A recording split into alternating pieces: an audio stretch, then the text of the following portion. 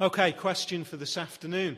It's one of those questions which I think it really doesn't matter whether you are coming from the point of view of skepticism. Maybe you're coming from the point of view of skepticism this afternoon.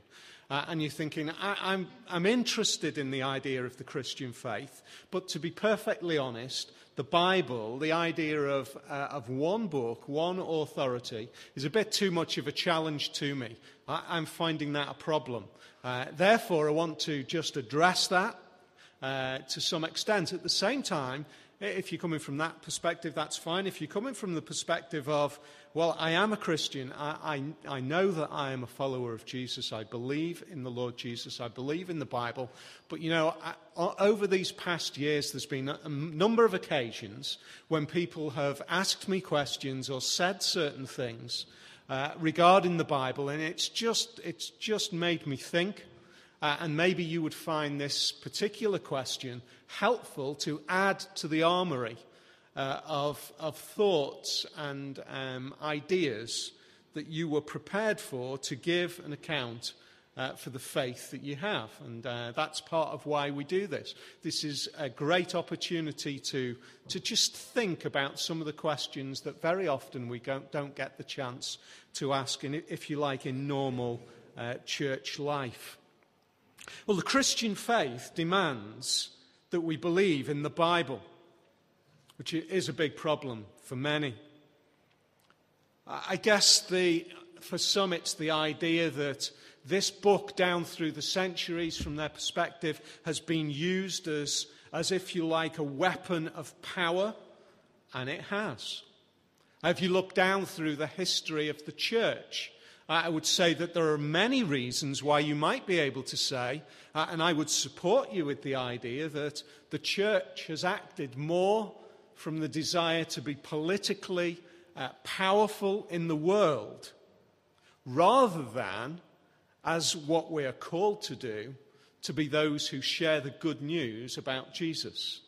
It's inevitable, therefore, that if the church at times, I speak about the wider church down through the centuries, if the church at times has failed and has done that kind of thing, isn't it inevitable, therefore, that the Bible is going to be sucked into that failing idea and that failing process? And therefore, there would be many of people who would say, well, the Bible is just being used as a political weapon and as a kind of a tool of power down through the centuries, therefore I can't believe it. Alternatively, there would be some who would say, I can't believe the Bible because from my point of view, as I look at it, it just seems to be so unreliable. I look at it, and from my point of view and from what I've heard of, it seems as though it's just gone through constant changes. We can't really be sure of what it says. It's been manipulated down through the centuries. If it has been used as a weapon of political power, how can we ever trust it? How can we know that it is even what was originally written? Well, I think both of those are things that we really need to be thinking of and addressing as we work through this question. The first thing is to just stop and think just for a few minutes about the uniqueness of the Bible. It is an astoundingly unique book. Unlike any other book is the way that you could describe the Bible. The first thing that you would say, that we might say about the Bible, is it's been written by over 40 authors. That's interesting, isn't it? One book that has been written by over 40 authors. We say that because, yes, although it is, for most of us, a book contained within covers, it's actually 66 different books, 40 different authors. It was written in 13 different countries, on 3 different continents. It's amazing, isn't it? Africa, Asia, Europe is where the Bible was written. It was written in 3 different languages. Hebrew, a very small part of the Bible, was written in Aramaic and in Greek.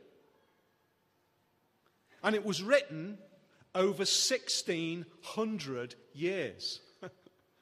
those different facts about the Bible make it pretty unique, don't they? Unlike any other book. 40 writers, 13 countries, 3 continents, 3 languages, over 1,600 years. Do you remember as a kid, if you ever played the game, we used to play it by folding up paper. And you used to write a line of a story, and then you'd fold it away so that it was hidden. Or the previous lines were hidden. All you got was the last line. And you'd add another little bit to the story because all you could see is the last line. And then you'd kind of unfold it and you'd have this mishmash of a bizarre story that was kind of constructed by people only being able to see the last line. You know, the Bible, in lots of ways, was written in that way. It was written by different people in different places. In fact, it was only brought together sometime during the time of the early church, gathered together. And yet what we find is not a mishmash of different ideas and conflicting elements. What we find is a cohesive, consistent story. That's even more remarkable, isn't it, when you think about the other factors? It wasn't a group of people sat around in a room with a piece of paper in front of them where they could all share the writing of a story. It was over 1,600 years for a start, with many different writers in different places at different times. It's an incredible thing. Ian McKellen, Gandalf to many of us, he said, I've often believed the Bible should have a disclaimer on the front saying this is fiction. It's a powerful statement that he makes there, isn't it? One of the things that I would often say when people talk about fiction and it's inconsistent and it doesn't hold together, one of the things I would always challenge you by saying is this: have you ever read it? Or alternatively, please show me the inconsistencies. Because it's one of those things that just kind of drifts into folklore, isn't it? Lots of those ideas. Yeah, it's inconsistent. Well, let's sit down and talk about some of the inconsistencies. I'd love to talk to Ian McKellen, who believes it's a work of fiction. Because if it is a work of fiction, it is the most incredible, miraculous work of fiction ever written in the history of the world, given some of the facts that we've just been able to share. One of the other things that we've seen is that over time and over history, on many occasions, the Bible has been debunked because, if you like, historical discoveries have proved the Bible to be wrong in the eyes of certain people. For many years, in fact for centuries and centuries, the Bible was ridiculed because nobody could find any other reference to Ur of the Chaldees, a place recorded in the Old Testament. In fact, the place where Abraham came from. In 1923, Ur of the Chaldees was discovered. That's a remarkable thing, isn't it? And so all of a sudden, it's not the Bible that has to be rewritten and rethought out. It's the whole of history that has to be rethought out. I watched a fascinating series of programs a couple of years ago by a guy who's not a Christian, so he's got no axe to grind whatsoever. His name's David Rohl. He's an Egyptologist, studies particularly the history of Egypt. One of the problems with Egyptian history from a biblical point of view is that it doesn't match up. The history, according to the studies and the kind of the aficionados of the history of Egypt, doesn't match the history of the Bible. David Rohl, who is not a Christian, looked at the history of the Bible and treated the Bible like so many other historians. He treated it as a historical record, and he valued it as a historical record.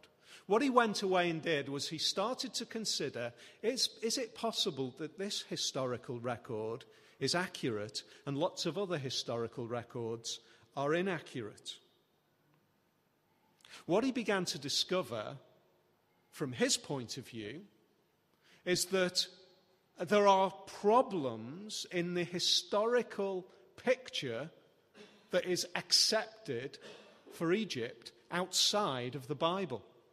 He identified a couple of areas, particularly where kings who were believed to be reigning in series, one after the other, actually he found that they were reigning in parallel. There were two kingdoms.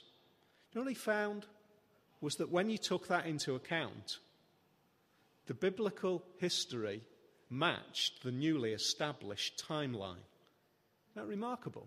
Here's a guy who's got no axe to grind. He's not trying to prove the Bible. He's treating it like any other historian. Another moment in time where history needs to be rewritten, rather than the Bible needing to be rewritten. Fascinating, isn't it? What I would say, though, is that none of those reasons are reasons why we should accept the Bible in and of themselves. There are much bigger reasons, I think, why we should look at the Bible as something which is worth considering. The first is this. One of the problems that many people have with the Bible is that they think it's just a bunch of incoherent stories that gives, if you like, power to those who want to rule over other people. It's just incoherent. It's just a gathering of different stories. What we actually find consistently, right the way through the Bible, again and again and again, is that the Bible is surprising in its content. And it's surprising in its content because it is brutally honest. And it doesn't portray things in the way that the culture of the day would have tried to portray things. Let me take you on a journey back to the ancient world. How would you describe your leader, your ruler? Actually, the way that you would have described your ruler is as virtually a deity. He would have been portrayed as somebody who was supreme, because after all, he's worth following. You know, if you like, the marketing activity of the day was to prepare, or rather to portray, leaders as flawless people. People who never failed. People who were uniquely supreme and therefore worthy of being followed. That's how you would have seen leaders portrayed. The Bible doesn't portray leaders like that at all. In fact, the Bible is painfully honest at times about the failures of those who are leading the people of God down through the centuries. Right the way back, we see messed up families. We see families, even the family of Abraham and Isaac and Jacob. Messed up families. Families that are dealing and fighting with conflict and with jealousy. People who are leading, Abraham, Isaac and Jacob, who are leading in ways which are not exemplary. People who are making mistakes. People who are not portrayed as the best. Well, maybe you say, well, that was kind of just in the formative stages. Well, let's take a king. How do you portray a king in the ancient world? As somebody who is perfect. How does the Bible portray King David? Well, actually, the Bible portrays King David as a great leader, yet a mess of a man. Isn't that remarkable? Brutally honest, real. It actually turns upside down the expected way of presenting the leaders of the day. David is described as somebody who steals somebody's wife, gets her pregnant, and then arranges for the murder of her husband. How to win the support of your people? No.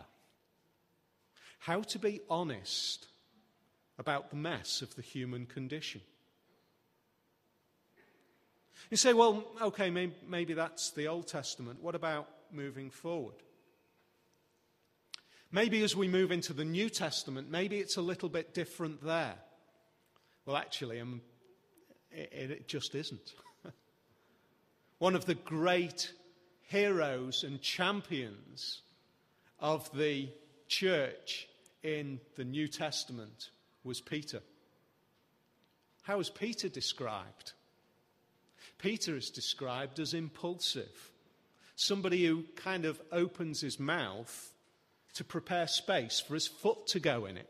The kind of person who shoots off with his mouth before he's thought about the repercussions. And then, to cap it all, the champion of the church is described as somebody who turns his back on Jesus. Somebody who fails at the crucial moment. The Bible doesn't describe people, characters in the Bible, in quite the way that we would expect ancient writing to describe them. Why is that? Well, I think it's actually because the Bible has a bigger purpose. The Bible has a purpose of holding a mirror up to you and me and showing to us the reality of the world that we live in and the reality of our own individual condition. And it's been able to do that from the very beginning, over 1,600 years of it being written. It has consistently been able to say to society, to cultures of the day, look at the reality of where we are. Look at what we're really like. And then to say to that culture, to say to us today, look at the truth. Don't we need some help? Don't we need this resolving? You know, that's one of the things that the Bible is able to do again and again as you look at the way it's portrayed. Again and again and again, it holds this mirror up to the world in which we live in. And it says, the way we are living is not right. The way that we are trying to order things is not consistent. In fact, we know that deep down ourselves, don't we? We know that we try to live in certain ways. We know that we want to do certain things, but we know that we can't even be honest and consistent to our own commitments. And the Bible says, yes or no. This is what we're like. You need help from outside. In fact, as we see the message of the Bible unfolding, we realize that that's exactly what it is. It's a picture of the world that we live in. But more than that, it's God's communication of how this world is from the very beginning to the very end.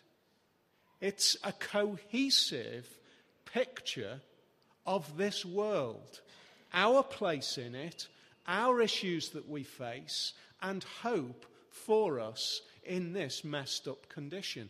It's a cohesive picture of life. So, wow, that's a pretty big claim. I thought that the Bible was just a kind of collection of moral ideas and thoughts, ways that maybe if we lived a little bit like this, we could live better. I've got to say that if that's all the Bible was, it would not be unique. There's lots of books out there that talk about how to live better. Down through the millennia, there's been different philosophies and ideas of how to live better. But this is the one book that suggests, plants in our minds thoughts that we live in a world which is not our own.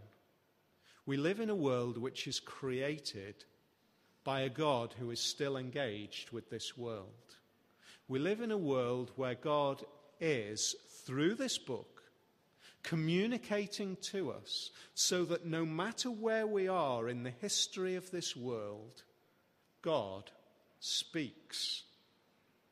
That's an amazing claim, isn't it? How can we say that that might be the case? I think one of the things that we find as we start to spend time studying the Bible is we begin to see that it is a series of stepping stones, if you like, a tapestry that spans the history of time. It is God's perspective, God's communication of how this world began, how we've developed, how we've got to the place we are, but more than that, what is going to happen from here until the point where this world ends. And amazingly, at any point in that process, God is speaking. God is speaking in different ways, in ways that were right for the world that was at that time. Let me describe it like this. One of the big problems that many people have is the sheer brutality, it seems, of the Old Testament. People being killed, people where one little nation rises above and kind of wins the battle against other big nations. Isn't that a terrible thing? Well, I guess in lots of ways, in today's society, yes. But then, isn't it amazing that God was willing to stoop down and to speak to a world in a way that that world was able to understand? In fact, in ways that that world was only able to understand. In a world which was taken up with power. In an undeveloped world where military conflict was a kind of a statement of whether your God was worthy of being followed, in a way where people only understood the power of the sword. We see that against all odds, a tiny, weak, little nation rises to proclaim that God exists. We might not like it. We might find that hard to come to terms with. But the amazing thing is, as we read in the Old Testament, we read that there were nations and there were leaders who looked on at this little nation, and they weren't horrified by what they saw. They saw that there was a God who was bigger, who was behind this. They understood that God was willing to communicate. God is not a God who stands back and doesn't allow himself to engage in the reality of this world. He does. And sometimes that is messy. Sometimes that is dirty. And yet he does. But he doesn't stand back, does he? Because right at the very center of the message of the Bible, the very purpose of it is to proclaim, in preparation for, and to declare afterwards, one event. The life of one man. His name was Jesus. He was born, the son of a carpenter, the daughter of a peasant girl. And yet from the very first time that first moment where he came into this world, miraculous events were declaring his presence. Events which were declaring to this world, this is none less than the Son of God who has come into the world. That's at the very center of the Bible. That man who came into the world came in to declare to this world that the God who this book declares and proclaims and reveals is a God who is passionately concerned about this world, but not from a distance. A God who is willing to stoop down, to immerse himself and then to become one who is destroyed and broken and have all of his friends and his followers desert him, to be totally abandoned, and then to be unjustly accused and killed. How willing is God to get involved in the dirty, messy events in this world? He's that willing. He's willing that he doesn't step away from it and shout from a distance. He's willing that he becomes immersed in it. I want to close with just 2 verses from the Bible.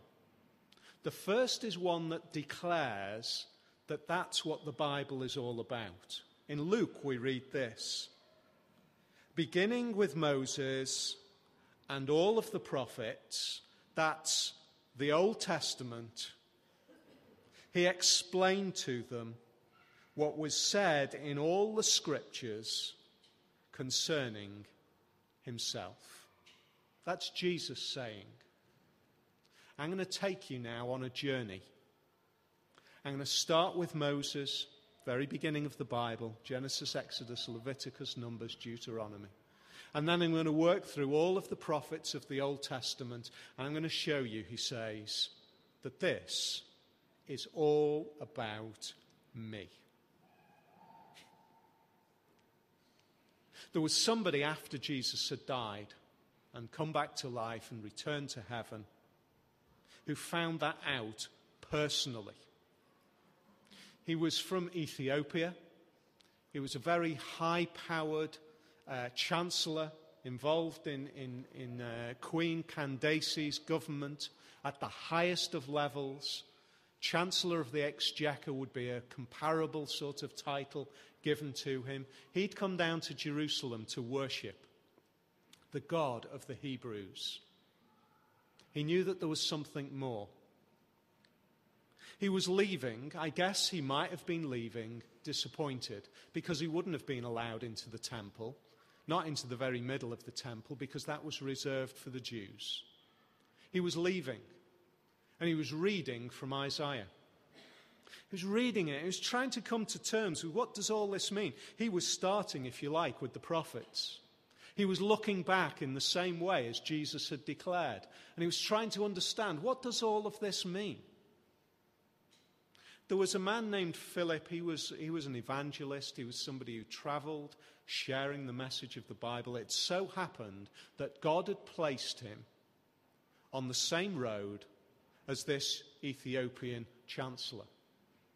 Philip was walking alongside his carriage, and he could hear this chancellor reading. He said to him, "Do you understand what you're reading?" "How can I understand unless somebody explains it to me?" So he got up into the carriage. He was invited up into the carriage. I mean, can you imagine it? Just picture the scene, if you would. Here's this kind of stately person, this leader of a government. He's walking along. He's got an entourage of followers. He's surrounded by protectors. And this kind of peasant, ragged evangelist is walking alongside, chatting to him. And then next thing, the chancellor invites him up to talk to him. It must have been a bizarre sight. It must have been something that would have caused whispers to go through the entourage that were following. Do you know, he's just invited this grubby evangelist to come up into the carriage to speak to him. What's going on with this guy? He says to him, "Do you understand?" And then Philip began. I'll read a verse from Acts chapter 8 and verse 35. Philip began with that very passage of Scripture in Isaiah and told him the good news about Jesus. He started there. He started with Isaiah, and he started to show, do you know what? This is not just any other book.